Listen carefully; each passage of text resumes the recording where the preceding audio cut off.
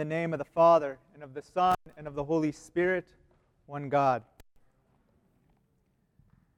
The church cherishes the precious gifts of this prayer that we have just heard in the Gospel of John today. And simultaneously, she also remembers how the threat of making this prayer null is defeated. We remember today the defeat of the attack on Christ's equality with the Father that was the heresy of Arianism, which demoted the Son in a separation from the Father, even if only slight. This great heresy would have made the true and real salvation a figment of imagination. If in any way Christ is not equal with the Father, the salvation that Christ gave us and sealed for us by the ascending with his perfect humanity to the Father in heaven would be only mere moralism, rule following, and would leave us without knowing the Trinity that is eternal life. If Christ is not equal in every respect except his sonship to the Father, then all of our salvation is lost.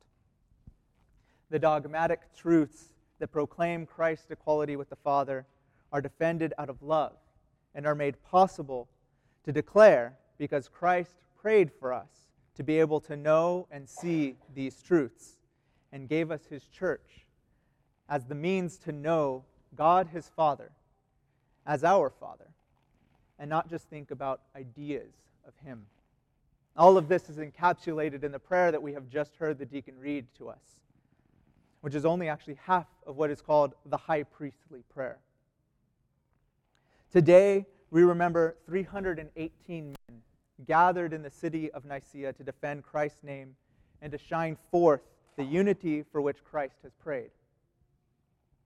They came to show the life in the Holy Trinity, united to be one as the Father and the Son are one. That is what these fathers did, and that is what they proclaimed.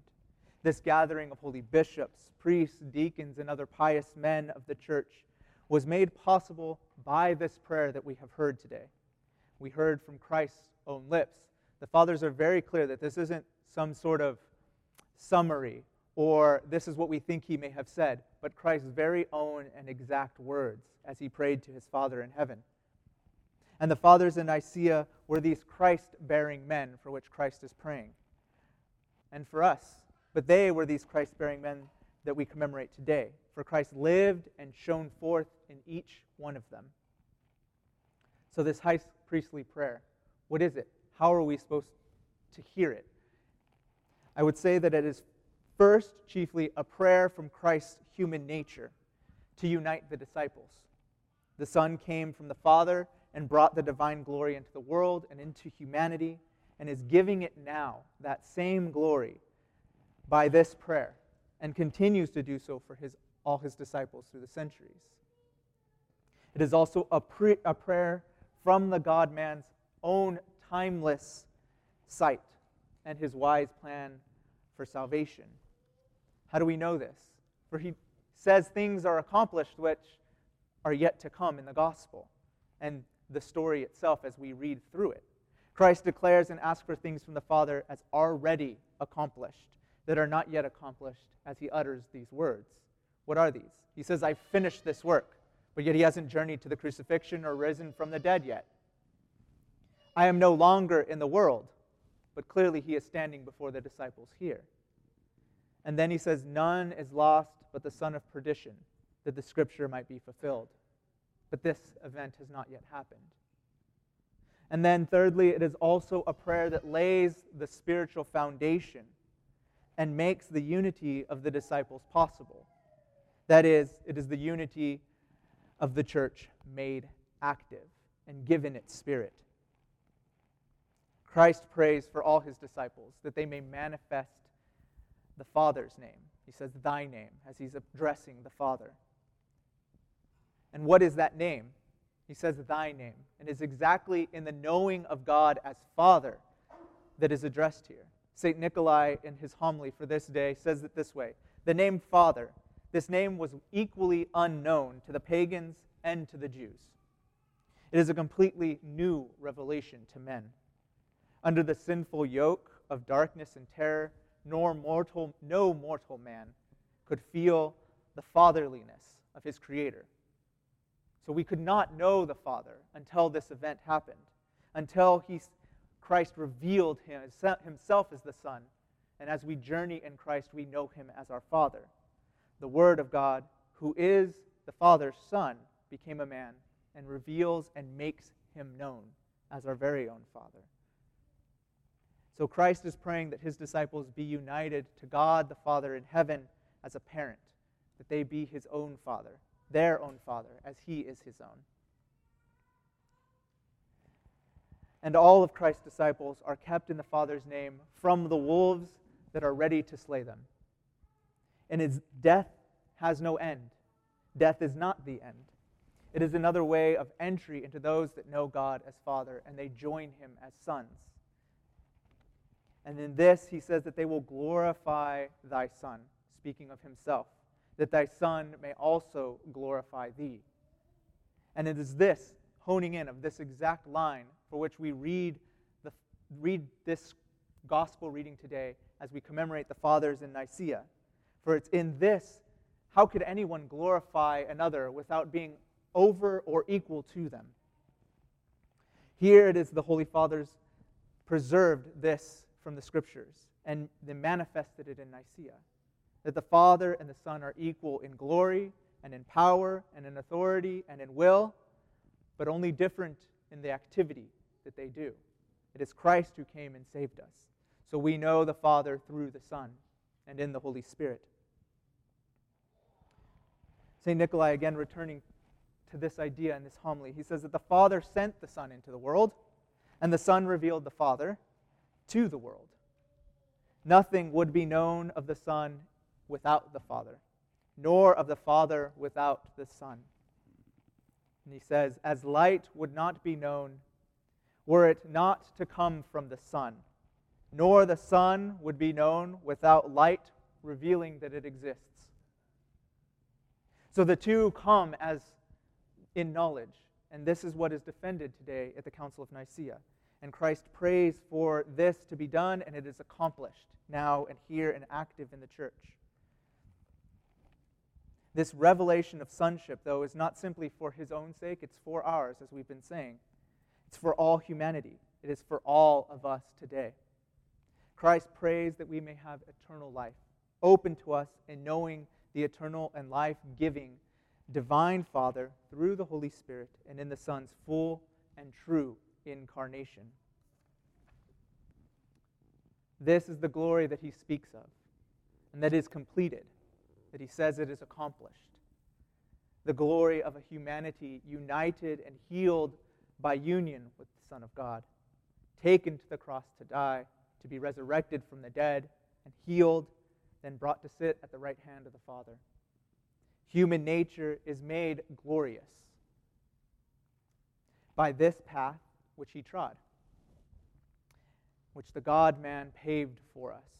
And we must follow that path to make this prayer our own and to be the glory of the Son, that we may also be the glory of the Father. How do we follow this? In the prayer itself, Christ says, I have given them the words which thou gave me, which the Father has given to the Son. And they received them, and have known that surely I came from thee. So we know the Father through the Son by following what he has told us to do. And God the Father is known in that way, by the one he sent, and by following his teaching, Jesus Christ. So it's the giving and the keeping of the Word of God. That is the path to knowledge of the Father. And when we confess that name, the name of Jesus Christ and of his Father, we come to know the Father and of the Spirit too. And we come to know the whole Trinity. And this is our eternal life, to come and know them, the Father and of the Son and the Holy Spirit. If we know all three, we have eternal life. So we know God by the teaching of Christ and the following of his commandments that he gave us. The more that we fulfill the commandments, the more our love grows for him and for one another. We join to the glory and power and authority and will of Christ by this, his path that we have laid out, the journey to the cross and to the resurrection and to the ascension. And when we die, we will wait to the great day where he will raise us, and we too ascend to be into the kingdom of God and to be in his throne room, the Father's kingdom. So our knowledge may only be partial now, but then it will be complete.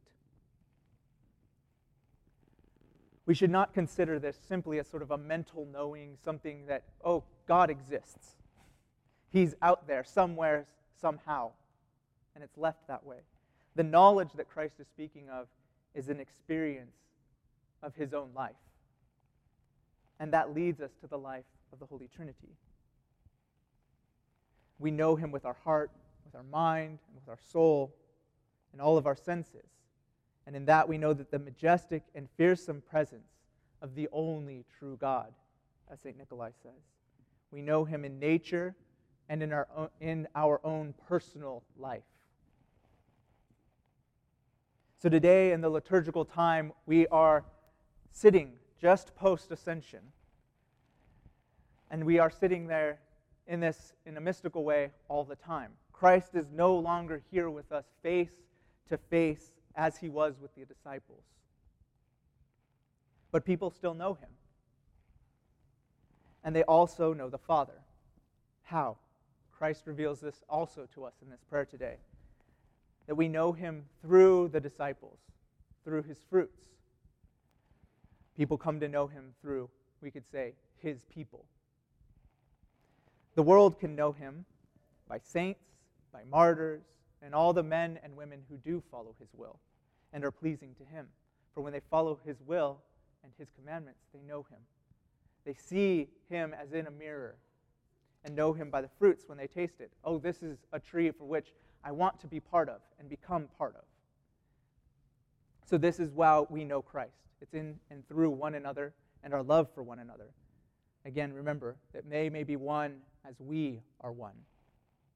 So we are the beneficiaries of this high priestly prayer of Christ our God.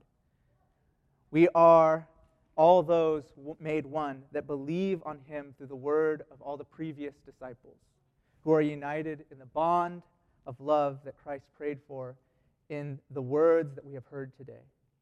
They were accomplished in his passion, death, and resurrection and ascension, and they were defended by the fathers who we commemorate today. We are his, and we are made like the God-man Jesus Christ and given to the Father in heaven by our Master and Savior Jesus Christ. And we become the children of the Father in this action. So we become the greatest joy and glory, all of his faithful followers. We are his greatest joy and glory. So the essential unity of the Trinity, which we've talked about, they are so united. This is the basis of our unity for all as human beings and our love for one another. And our love for one another grows from this knowledge. The more that we come to know God, the more that we are able to love one another in truth and in righteous living.